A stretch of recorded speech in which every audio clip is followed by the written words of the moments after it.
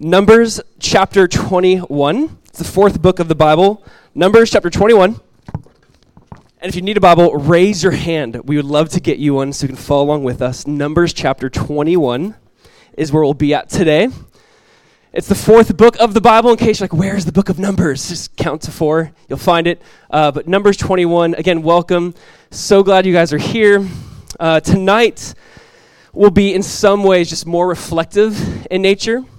We want to just take some time and slow down and look at the cross. What happened at the cross? Why the cross? Why do we come together for the last 2,000 years on Good Friday and celebrate Good Friday? Why do we call it Good Friday? If you think about it, this was not originally Good Friday. The first time the disciples experienced Friday, it was Bad Friday. It didn't become Good Friday until many years later when they could look back and be like, that day that was so painful for us was actually a really good day. And so we want this to just be a time where we can kind of look back, slow down, take a deep breath. You know, every year we come to, or I've come to a Good Friday, there's a side of it's like, where do we begin? And there's so many of the classic texts we can go to. And here's kind of our hope for just, I guess you could say this weekend. Our hope is to look at the story of the cross from the Old Testament and the story of the resurrection from the Old Testament. I want you to see that the cross is not something that the New Testament church made up. That the fact that God must suffer and die and rise is not a New Testament idea, it's a Bible idea. And so we wanted to see this from the very beginning. From Genesis to Revelation, we see the cross and hints at the cross. There's a verse we'll show up here so you can kind of see it. Paul wrote in 1 Corinthians 15:3. Paul said that Christ died for our sins according to the Scriptures. Now the main point is Christ died for our sins. And that's what we're going to talk about, we're going to look at. But according to the Scriptures. So what is Paul referring to? When Paul is talking about these Hebrew Old Testament scriptures, where do we see the death of Christ? Where do we see the idea of the cross or the tree or the pole or the bush? Where do we see this idea of just the Messiah suffering, bleeding, dying? And so we do want to look at the story of the cross from the Old Testament. I think this is going to be so important for us to see that there's just hints at this throughout this. This was God's plan all along. So our hope tonight is really just to kind of slow down and say, hey, the cross is not some new idea that the church or Christians made up. I mean, this is God's sovereign plan from the very beginning. And so we want to see how the cross is just foreshadowed in different stories, in different pictures, in different types. That is our hope today as we go through this. And again, if you're wondering why the cross, why do Christians gather on Good Friday? I love how Billy Graham put it. He simply said this: the cross shows us the seriousness of our sin, but it also shows us the immeasurable love of God. And so there's a side of the cross where you go, you should feel the weight of the cross. You should feel the weight. It shows the seriousness of our sin, but you also kind of see how that weight's relieved, that weight is lifted off. And so this almost just feels incomplete. Whenever I teach on like a Good Friday, in my mind, it's like it feels incomplete. Because in reality, it's like you need Friday and you need Sunday. And Sunday needs Friday as well. And so in some ways, I hope in some ways that you must leave tonight and go, that didn't feel complete. Yes, I know. Wait till Sunday. Because you need both sides. And so we're going to read this, and I'm probably going to sit again most of the night because, as I mentioned last week, and I had surgery on my ankle about 10 days ago, and so I might sit most of the time. But let's read Numbers chapter 21, verse 4 through 9. Numbers chapter 21. We're going to just read this story, as crazy it might sound, and then we'll just pray and look at it more in depth. But Numbers chapter 21, look at verse 4.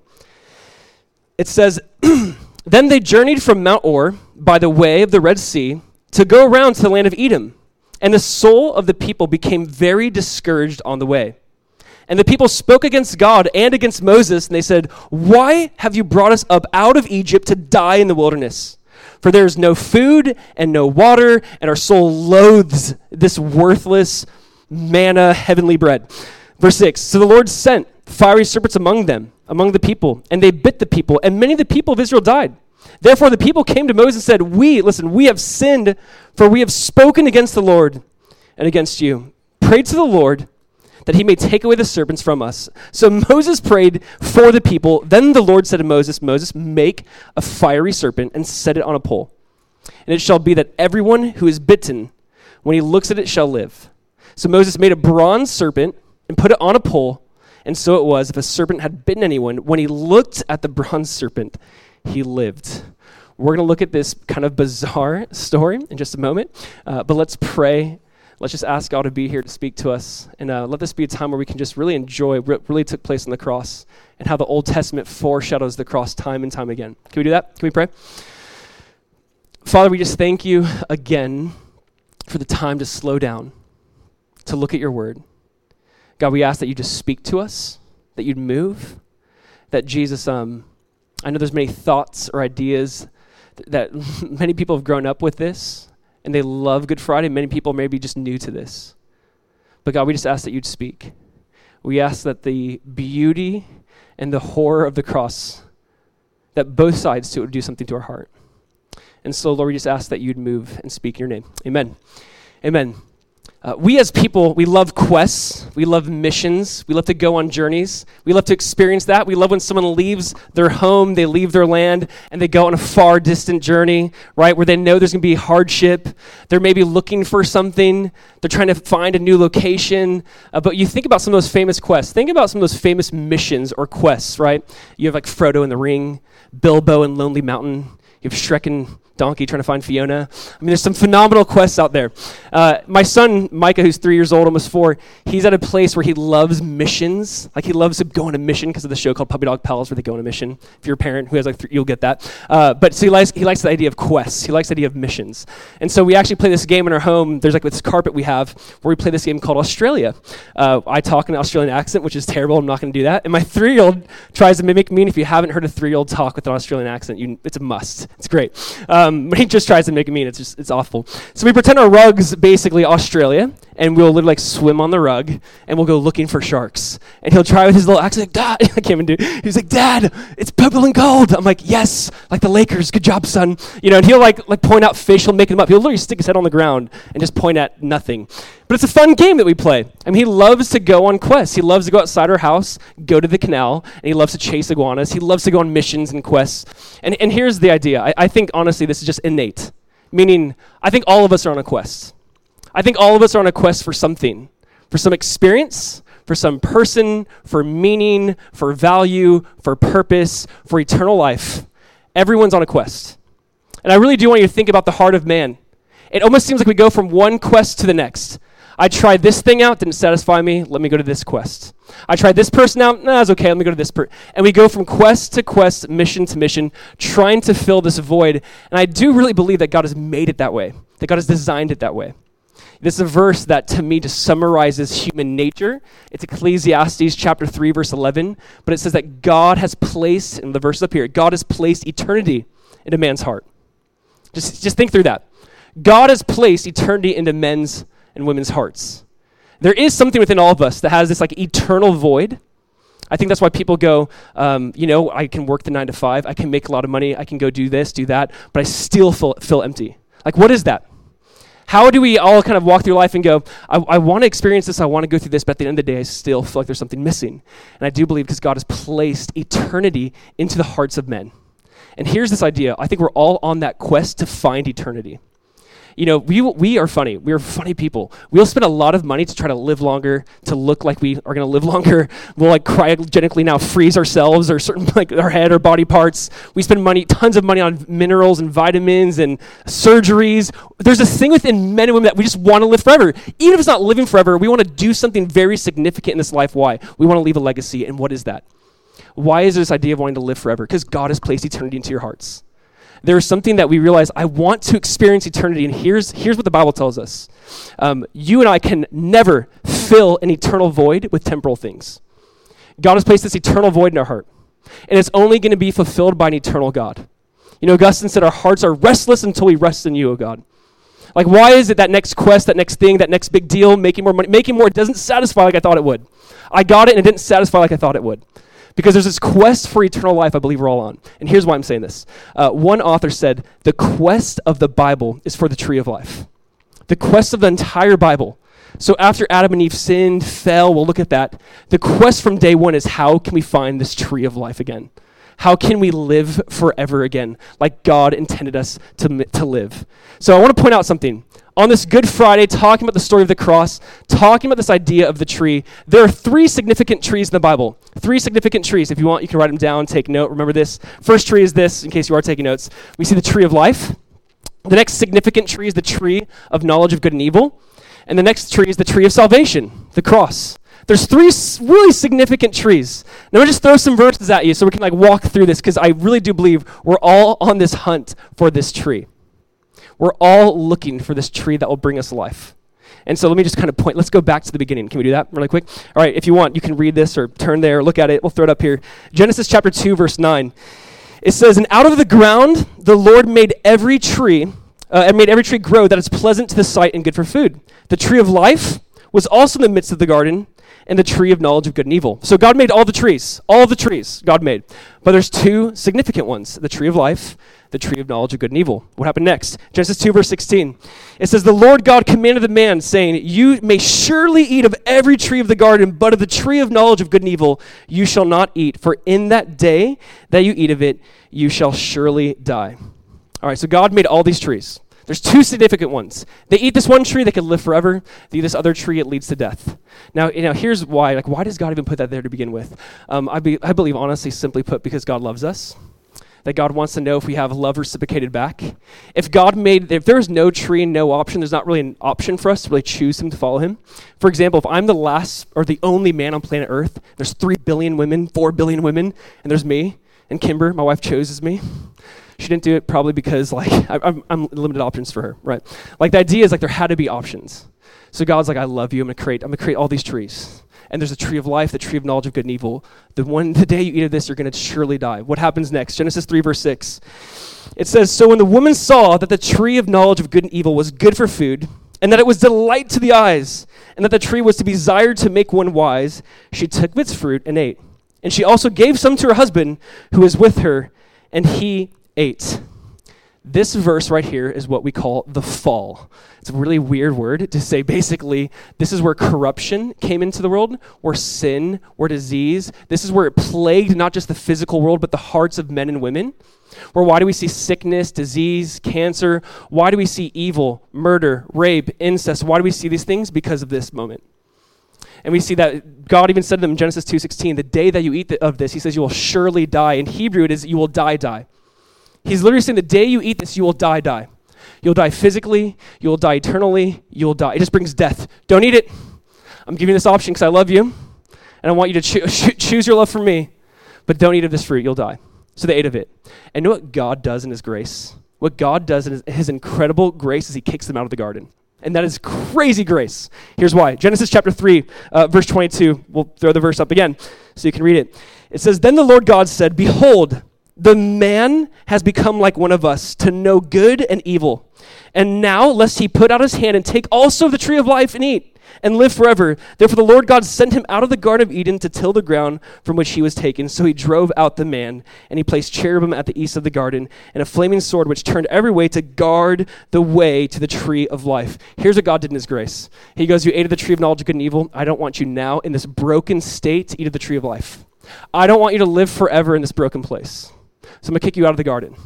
And I think ever since that moment, man's been on a quest. This quest for the tree of life. This quest to, I want to have that meaning and value that I once had. I want to live forever. And God's like, "No, you can't eat of this tree."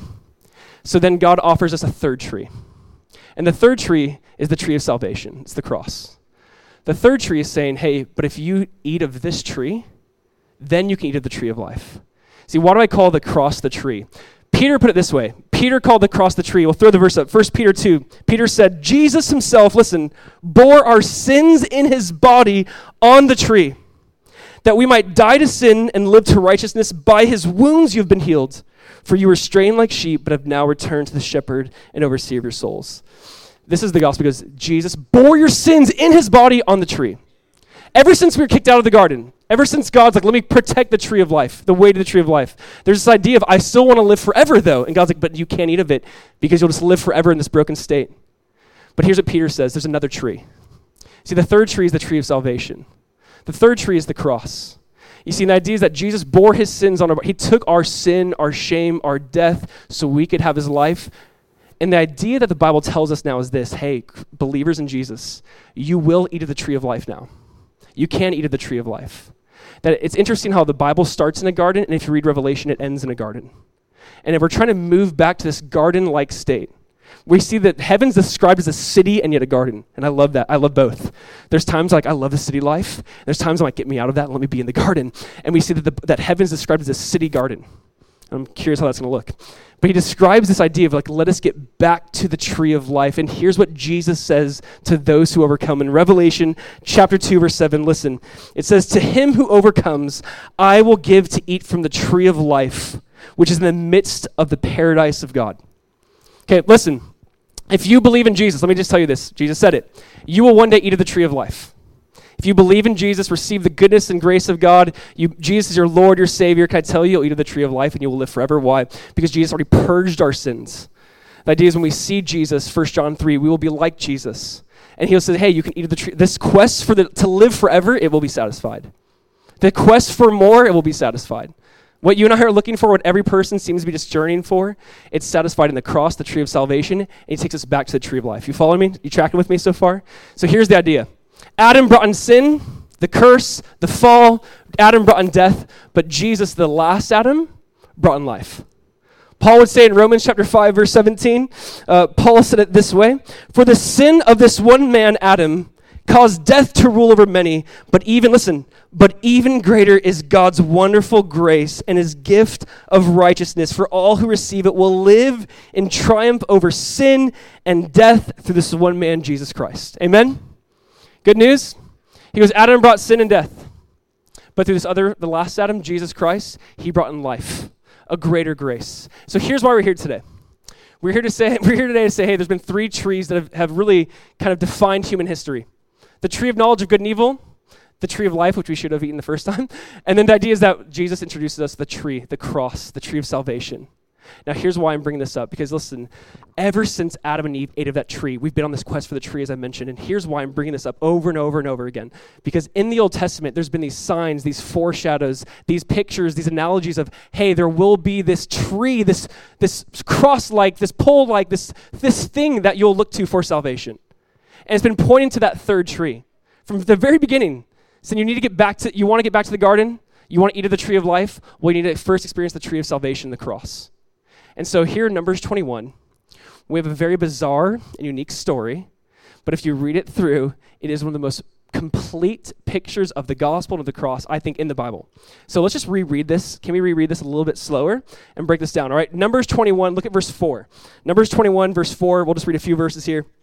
It says, then they, the children of Israel, when they journeyed from Mount Or by the way of the Red Sea, to go around the land of Edom, and the soul of the people became very discouraged on the way. And the people spoke against God and against Moses and said, why have you brought us up out of Egypt to die in the wilderness? For there is no food and no water, and our soul loathes this worthless bread. So the Lord sent fiery serpents among the people, and they bit the people, and many of the people of Israel died. Therefore the people came to Moses and said, we have sinned, for we have spoken against the Lord and against you. Pray to the Lord that he may take away the serpents from us. So Moses prayed for the people. Let's just look at the problem. If you're with us a few weeks ago, we're in the book of Philippians currently, and there's a verse that says, do all things without complaining and disputing. We kind of talked about this. Here's the idea. The nation of Israel is constantly complaining. God saves them from Egypt as slaves. And they go, we wish we could go back and be slaves because they had better food. God gives them this heavenly bread called manna, that every day they just collect this heavenly sweet bread, the way the Bible describes it, and they're going, we're so sick of this bread. God sends them quail, and God's like, eat meat. And there's just so much meat that it says it comes out of their nostrils. God's like, okay, I'm giving you everything you're asking for, I'm giving you. You want water, here's water. And they're just complaining. And just like many of you parents have said, if you want, to keep complaining, I'll give you something to complain about. And God sends fiery serpents. Now, here's where this can frustrate many of us, and we got to talk through this. People will look at this and say, what a vindictive God. What a God who just responds of emotion. And here's what I want us to see. It says God sent them fiery serpents. That just simply means venomous serpents. And here's why I think this is so significant. God's trying to show them where the true venom lies. God's trying to show them the snakes, they're fiery, they're venomous snakes, but the true venom is not in the bite of the snake, it's in the bite of sin. The true venom, it lies in all of our hearts. This thing plagues all of us. There's something God's trying to show them and saying, you need to see the seriousness of sin. It's weird how we can do this as just Americans, as people, but we can look and say, oh, in the 1940s, that moment, that time, that era, that was bad, that was wicked. Some of those things happened. And we look at sin always as like way distant over there, that people group, that person, individual. When the Bible is trying to say, no, it plagues all of our hearts. See, I want you to see something. Here's a little bit of a turning point in this moment. after people are being bit by the snake, they go to Moses and they say something not pretty profound. They go, we have sinned. We have talked poorly against God. Now, here's why I think this is important. They didn't say, yeah, we've sinned, but come on, is this really worth the punishment? Like, yeah, we've sinned, but did you have to send fiery snakes? There was complete ownership. There's not this, yeah, we have sinned, but come on, like, why did you have to go this far? There was a side of, we've sinned. We've really sinned. We've gone too far. Here's this. I think this is what I think is so profound. They stopped blame shifting at this moment. They stopped putting off the blame on someone else. Yeah, but God, if you did this, yeah, I would never have said that. They stopped blaming. I really do believe that spiritual healing happens when blame shifting ends. When you can look on and say, it's not them, it's not that person, it's not the government, it's not this person, it's me. It's in my heart. The problem lies within me, not some other person, not some other democracy. In my heart, God, it lies within me. And so this is going on. They're being bit by these snakes. And look at verse 6 again, if you would, just so you can kind of see it. But verse 6 says, they bit the people, and many of the people of Israel died. Now, I do want to just share one little quick thought with you. A guy named John Stott, an old school author that I really like, and I've quoted him once or twice maybe. He said this, before we can begin to see the cross as something done for us, we have to see it as something done by us. I really do think Christians, before you see the cross as something done for you, it's done by you. Jesus, he died for my sins, but he died because of my sins. Like, I think we get that. Jesus died for my sins. It's beautiful. But do you also know that he died because of your sins, because of my sins? There's a side of this where we should feel the weight of this. It's not just done for us, but by us, because of us. We need to see the cross in that light. The idea of the snakes, as I mentioned, the serpents, the venomous serpents going on biting people. Remember we saw the serpent in the garden? The idea of the serpent is it represents sin, speaks of sin, of evil. And the idea is now, hey, everyone is being plagued by this sin, by this evil. Everyone's plagued. And what's happening next? Everyone's dying. What does the Bible say? Romans 3:23. All have sinned. All are plagued. For all have sinned and fallen short of the glory of God. I mean, you look at verse 6 and saying, hey, everyone's been plagued. Everyone's been bitten by sin. That applies to all of us. All have sinned. And then Romans 6:23 says, the wages of sin is death. So they're getting bit and they're dying. And the Bible says the same thing. We're bit by this curse of sin, and then what happens? We die. Genesis, right? You will surely die. You will die. And we're seeing this take place over and over. It's almost like the garden is being reenacted all over again. The serpent comes death. This is happening. The serpent comes death. You follow me? The garden's being reenacted all over again in this moment. And now we're going to see the solution. So they confess their sin, but what happens in verse 8? If you would, look at verse 8 so you can just read it with me. Verse 8 says it this way. Then the Lord said to Moses, make a fiery serpent and set it on a pole, and it shall be everyone who is bitten when he looks at it shall live. So Moses made a bronze serpent and put it on a pole, and so it was, if a serpent had bitten anyone, when he looked at the bronze serpent, he lived. All right.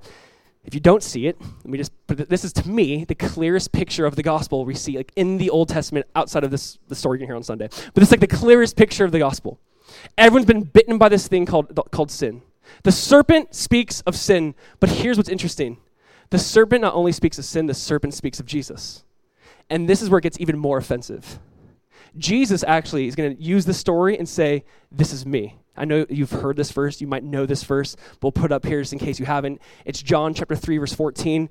We'll throw the verse up here so you can see it. Jesus is speaking and says this, as Moses lifted up the serpent in the wilderness, even so the Son of Man must be lifted up, that whoever believes in him should not perish, but have eternal life. Jesus is talking to this guy named Nicodemus, this religious guy, this ruler, and he says, listen, you know this story.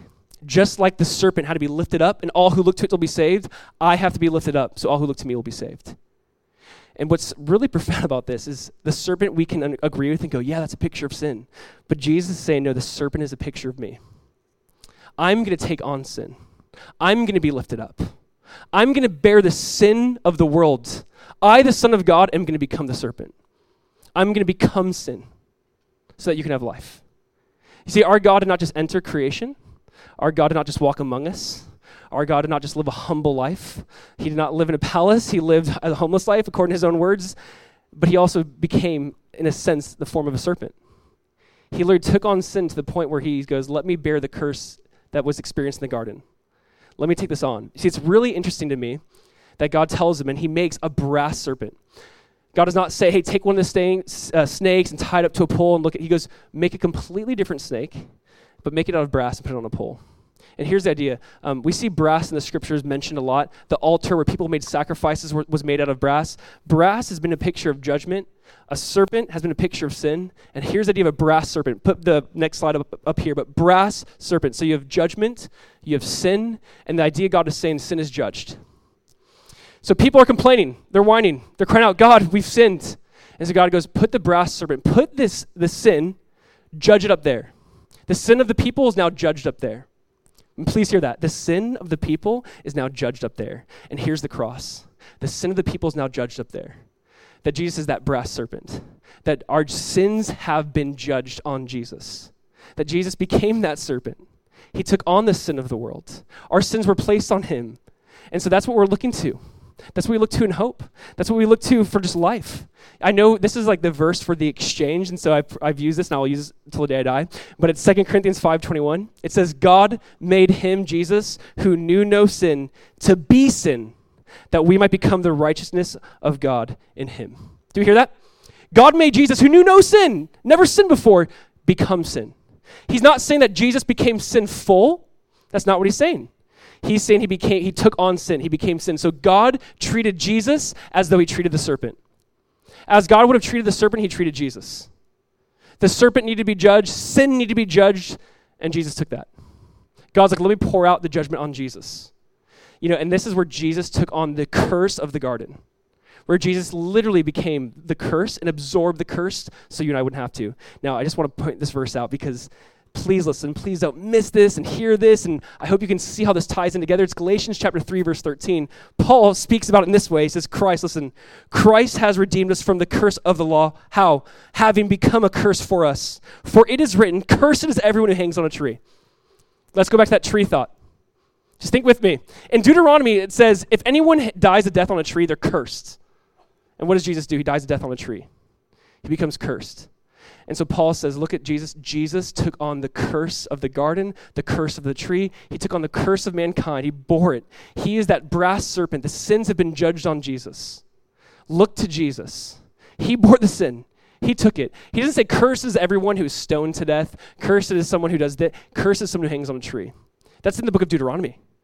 That's an Old Testament thing. And then here comes Jesus who's hanging on a tree. Even as the Son of Man is lifted up, he says, I must be lifted up. I must become the serpent. I must take on the sin of the world. What was happening at the cross? Jesus was absorbing the sin of the world. Past, present, future. He was taking on this. He became the serpent that was judged. Our sin that day was judged on Jesus. And there's a side of this where all of us here in this moment, in this time, have to believe that, have to receive that, have to confess that and say, Jesus, I do believe my sin was judged that day. I receive the forgiveness of sins from what you did for me on the cross that day. There's a moment in time where right now you have to believe that and confess that. See, either our sin is judged on Jesus or it's judged on us. And there's a side of this where you got to say, I believe in this brass serpent. As crazy as this is, as crazy as it sounds, is Jesus looking back and saying, hey, religious person, you know this book. You know the brass serpent? Yeah, that's me. And this is so profound. I mean, this really did change just so much of the world. I love how Luther put this. He said it this way. The beautiful, glorious, sinless Jesus at the moment of his crucifixion became the horrendous, despicable, disgusting, deplorable, wretched, ugly thing in all creation. So it's so weird to call this Good Friday. Jesus, we go, you're so beautiful. The sinless Lamb of God who's come to take away the sins of the world, we see that at a moment in time, he took on all the sin, and what was beautiful became, you could say, broken, disgusting, wretched, as he says here.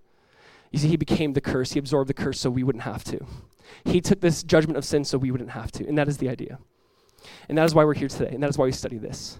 And so much so that this serpent on the pole became like a famous symbol, where eventually Greek mythology would adopt this and kind of make their own form of it. It's something today many people in the health industry, or maybe you see a paramedic truck and you might see the symbol of like a serpent on a pole. Next time you see that and you're driving behind like an ambulance or something, you go, oh yeah. I don't know if people realize that's the gospel. It's cool when you see like an ambulance driving around, oh, the gospel. You see a serpent on a pole and you go, wow, my sins have been judged on that. That's your in for, I don't know, if you've ever heard, and they're putting you in a wheelchair or something. You're like, hey, that's gospel in the back of your car. It's just an in. The idea we just see this everywhere. And this changes everything. And I want to point out something really quick. I'm going to give you 5 little things, because there's a lot of things that God did not ask Moses to do or ask the people to do. There's a lot that this communicates and a lot that it doesn't communicate. So I want you to see in this story 5 really quick things God does not ask them to do. Number 1 is this. We'll put it up here. The people were not to create their own healing ointment. The people were not to create their own healing ointment. It's like, oh no, you got bit by a snake. Okay, find some berries, crush them up, put it on the spot that's sore, and you'll feel a lot better. They're not to do it themselves. They're not trying to fix it themselves. They never could. There's a side of this where they're helpless. There's a side of this where it's like, don't take on the weight. You could never heal yourself. Number 2, second thought is, they did not help others in order to help themselves. So they're like, you're bit, let me tend to you. It's like, oh, we're all bit. I can't help you. I gotta help me first. You've been on an airplane where it's like, hey, don't assist someone if one of those masks falls. Put yours on first before you assist someone else. This is the idea. And here's why I'm sharing this. I think there's a lot of Christians. There can be a lot of preachers. There could be a lot of people who try to help others in life, and yet they never take time to say, God, heal me. There's a lot of us who say, this person needs to get right with God. This person needs to do this. And it's like, are you right with God? There's a side of this where like we need to take personal inventory. Like, I'm not here to help you before, in a sense, I go, God, I need to experience this myself. All of us should be doing that. Number 3, the people were not called to fight the serpents themselves. They're not like, Moses is not like, grab a club, grab a sword, chop off the snake's head, let's go. All right, that's not what happened. That's like my first thought. My first thought is like, I got to kill these things, right? Ephesians 6:10 says, be strong in the Lord and in the power of his might. Not you try to fight this. Not you try to do this. Be strong in the Lord. Let him fight this. Let him do this. And this is hard for those who are like doers, and you like to be active, and I want to do things, and God say, no, let me do it. You need a rest. Number 4, they were not to look to Moses to heal them. They're not to go to Moses and say, Moses might have some secret ointment himself. They were not to look to him. They go to him, and Moses goes, let me go back to God. I can't do anything for you. You see, the Bible says it this way in 1 Timothy 2:5. There's one mediator between God and man, the man Christ Jesus. There's one person who can help us. There's one person who can heal us. You know, not myself, not some person you see on TV, not some weird religious guru out there. We go to Jesus. There's a side of this where you say, there's one person who can help me, let's run to Jesus, the one who was lifted up. And lastly, we see this. They were not to look at their own wounds. They're not to like look at their own and fixate on their own. Here's what I mean by that. So often, sin does something to us, and all we do is look at our sin and go, oh, I can't believe I did that. I can't believe I went back to that. And we kind of like, just focus on it, and we freak out about it. They're not to look at their own sin. They're to look at the Savior. And there's really a side of this that is so true for me, where I can blow it, I can mess up, and I can kind of get almost like just this condemnation feeling. And I'm not to look to me, I'm to look to my Savior. You're to look to your Savior. He's the only one who can do something. He's the only one who can heal you. So let's just imagine this for a second. Imagine you are living in this time. Imagine these serpents are biting people. Imagine Moses already made the brass serpent, and your buddy's been bit by a snake, and you go, hey, you're bit. He's like, yeah, this really hurts. Starts like convulse. Like, you're going to die. Like, I know. This is bad. Hey, if you just look at the brass serpent, you'll live. No way, man. Like, why? I'm not going to do something I can't really believe in. Like, if I don't understand it, I'm not going to do it. Like, but all you have to do is look at. If you just look at it, you'll be okay. Like, no way. That's just too simple. That is way too simple. It has to be more complicated than that. It has to be more difficult than that. And this is the gospel. If someone's like, what's the gospel? Like, look to Jesus. What do you mean? Look to Jesus. Read about Jesus, learn Jesus, enjoy Jesus, understand who Jesus is, what he did for you. Look at his life, look at his ministry, look at his humility. Look at his life, study Jesus, look to Jesus. Like, what does that mean? It means you need to look to Jesus. It means open this up. You get to know Jesus. You enjoy Jesus. You spend time with him. Hebrews chapter 12, verse 2 says what? Looking unto Jesus, the author and finisher of our faith, who for the joy that was set before him endured the cross, despising the shame, having sat down at the right hand of the Father. Here's what the author of Hebrews says. Look to Jesus. That means stare, gaze, fix your eyes upon Jesus. Saying, don't take your eyes off of Jesus. This is not salvation. It's not this one time. Salvation is I'm saved. I'm being saved. I will be saved. And so guess what? You look to Jesus the whole time. You look to Jesus at first, throughout your whole life, and when you see him face to face, we're just looking to Jesus. And this is the idea. Look to Jesus. And some people go, no, that's too simple. I'm an intelligent person. I'm not going to take how simple this is. And you're saying, yes, I know. It's simple for a child. It's simple for an adult. Look to Jesus. Honestly, for skeptics, for people who are like, I don't know about this whole Jesus thing, I would say, have you ever just spent time with Jesus, read about Jesus, looked to Jesus? How did Jesus respond to people who are just sinners doing their thing? Do you see his compassion? Do you see his love? Do you see his grace? Do you see his mercy? Like, you spend time with Jesus. You get to know him.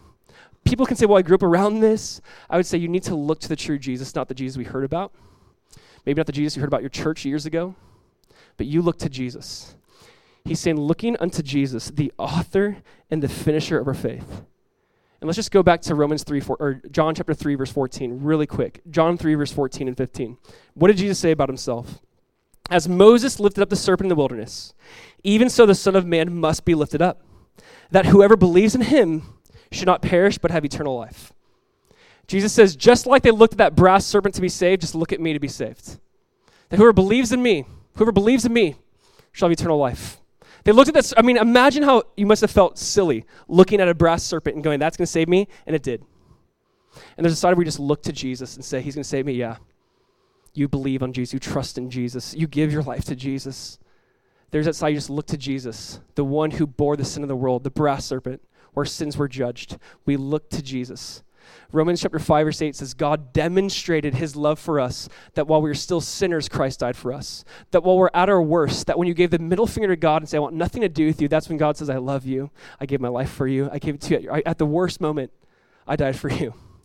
And that applies to all of us. You know, I love how it's just a simple saying, but the value of something is determined by how much someone is willing to pay for it. You guys heard of that? The value of something is determined by how much someone is willing to pay for it. I want you to think about how valuable you are to God. It's like, man, what would God redeem us with? The Bible says, not with silver, gold, or corruptible things, but with the precious blood of the Lamb. You want to know how valuable you are? God's like, let me give you my priceless blood for you. You know, there's something about when you have something to you that's so personal or valuable and someone tries to downplay it, and someone tries to offer you, and you're like, what? You don't know how valuable this is to me. So the cheesy, dorky side of me, I have a coin collection that I've had for a long time. I remember my dad had a coin collection, and he gave it to me, and I have some coins, and I grew it over the last 25 years. If someone came to my house and looked at my nerdy coin collection, because that's the nerd side of me, and you're like, oh, this is awesome, I'll give you $50. I'd be like, you spit in my face, get out of my house, right? That would be so disrespectful. It's like, do you know how priceless this is to me? There's a side of this where it's like, and here's what I want you to see about the gospel. God's like, God gave you his only son, the most precious thing he had. And we're kind of like, well, let me work for it. Let me pay God back. It's like, it makes no sense. I could never pay God back. I could never work for it. Just receive it. Just receive this priceless gift found in Jesus. Can I tell you on Good Friday, and let's just close with this thought, because on Good Friday, we're not here to worship the actual wood of the cross. Sometimes the cross itself can become like an emblem maybe we trust in and not the person and the work of the cross. Can I tell you what happened years later to the brass serpent? Years later, hundreds of years later, they kept this brass serpent. And in 2 Kings chapter 18, listen to this. It says, Hezekiah, the king of Israel, he broke up the bronze serpent hundreds of years later. He broke up the bronze serpent that Moses had made because the people of Israel had been offering sacrifices to it. The bronze serpent was called Neshushtan, whatever. All right, here's the idea. The thought to me, this is interesting, 800 years later, they're literally going, this once brought us healing, let us look to this, and this is what religion does. We kind of make relics out of it, we kind of focus on it rather than the person and the work that took place there. You see, the idea of the brass serpent is one of the clearest pictures of God spoke something and we hear it in faith and believe and act upon it. It's not about the actual structure of the brass serpent, it's about God said something, are you going to do it and obey it in faith? So we look at Jesus, the cross itself, this wooden cross is beautiful, but we don't look at that, and that's not my salvation. It's Jesus, the person of Jesus, and the work on the cross. We can even idolize the cross at times. We can even make that our hope or our salvation, but it's Jesus. Amen? Good Friday is good because of Jesus. So here's what we're going to do. We are going to close, and please do, we're not going to get distracted. We're not passing out communion, but we're going to have communion. Communion's up front here, off to the sides. I think there's one in the back as well. Here's what we are going to do. Let me just actually put it this way. If they ate of the tree of life, they would have lived forever. Here's what communion is to me. On the tree, right before Jesus went to the tree, he goes, if you eat this cracker, which represents my body, if you drink this juice, this wine, that represents my blood, he goes, if you do this, you partake of me, you'll walk with me, you'll have life with me. Communion does not save us, but what it speaks of and what it looks to is Jesus and his work on the cross and the work of the resurrection. And so here's what I'm trying to say is, this, in a sense, communion for us is the fruit of the tree. If you think about the fruit of the tree and they ate that, they live forever, the fruit of the tree for us is communion. This is something for us to kind of say, I want to enjoy the fruit of the tree. Because of the tree of Calvary, I can now take his body and take his blood that was shed for my sins and now I can have life with him. Again, it's not the actual cup, it's not the actual cracker that saves us, but what it speaks of. And I do believe in so many ways communion is a great picture of the fruit of the tree of the cross. Amen? And here's what happens. This is like the idea of Passover week. This is where Seders are happening in a lot of people's homes, and they'd grab this, bread-like cracker thing, and they hold it up and say, "This is the bread of affliction." And know what Jesus did that day? He holds it up and says, "This is the bread of my affliction." My body's going to be afflicted, not the people of Israel. I'm redeeming that. I'm going to be afflicted. If you eat of me, your sins have been put on my account. I'm absorbing that. Eat of this bread. Eat of the bread of my affliction. So I'm just going to encourage you guys. We're going to have some worship up here. I'm going to pray. We're going to have some worship.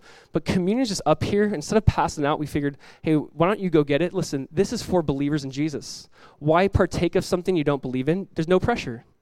Don't feel the need to take communion because you're here on a Good Friday. If you don't believe in Jesus, you don't need to take this. But if you say, but I do believe in Jesus, or I want to believe in Jesus, or I am looking to Jesus, then take communion. This is a time for you to go up there and say, Jesus, thank you for your body that was broken for me.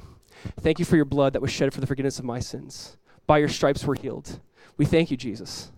And feel free to take that. But I'm going to say, just like they gathered the manna, you go and gather this, come back to your seat, pray over it, talk to Jesus a little bit, confess sin, enjoy God, thank God for the cross, thank him for what he's done, and then we're going to just close out with some prayer. All right? I'm going to pray. As soon as I say amen, worship will be happening, and then you guys can go grab communion. Cool? Let's do that. Father, we just, we are amazed by how the Bible works, that God, whether it's Genesis or Revelation, it all speaks of you, Jesus. It speaks of the cross, the resurrection, the gospel itself. And Lord, we are here right now to look to you, to seek you, to remember the cross. We thank you that we can enjoy the fruit of this tree. God, that we can have communion, community, just relationship with you, God. That there's a side of this where we can slow down and remember, without the shedding of blood, there's no forgiveness of sins. And Jesus, your blood was shed for our forgiveness. We thank you. We thank you, God, that you set this up years and years ago, and that's fulfilled in the cross. So, Lord, we're here now just to one, reflect, to enjoy, to remember, and how our heart longs for Sunday. How this even reminds us, God, the cross is beautiful, but it's agonizing. That the cross is absolutely incredible. But Lord, we needed Resurrection Sunday. And so we just thank you for that as well. So we ask that you just be here, move in this place. Let's enjoy you in your name. Amen. When you guys are ready, feel free to grab communion, come back to your seat, worship, pray over it, and then we'll close with some prayer.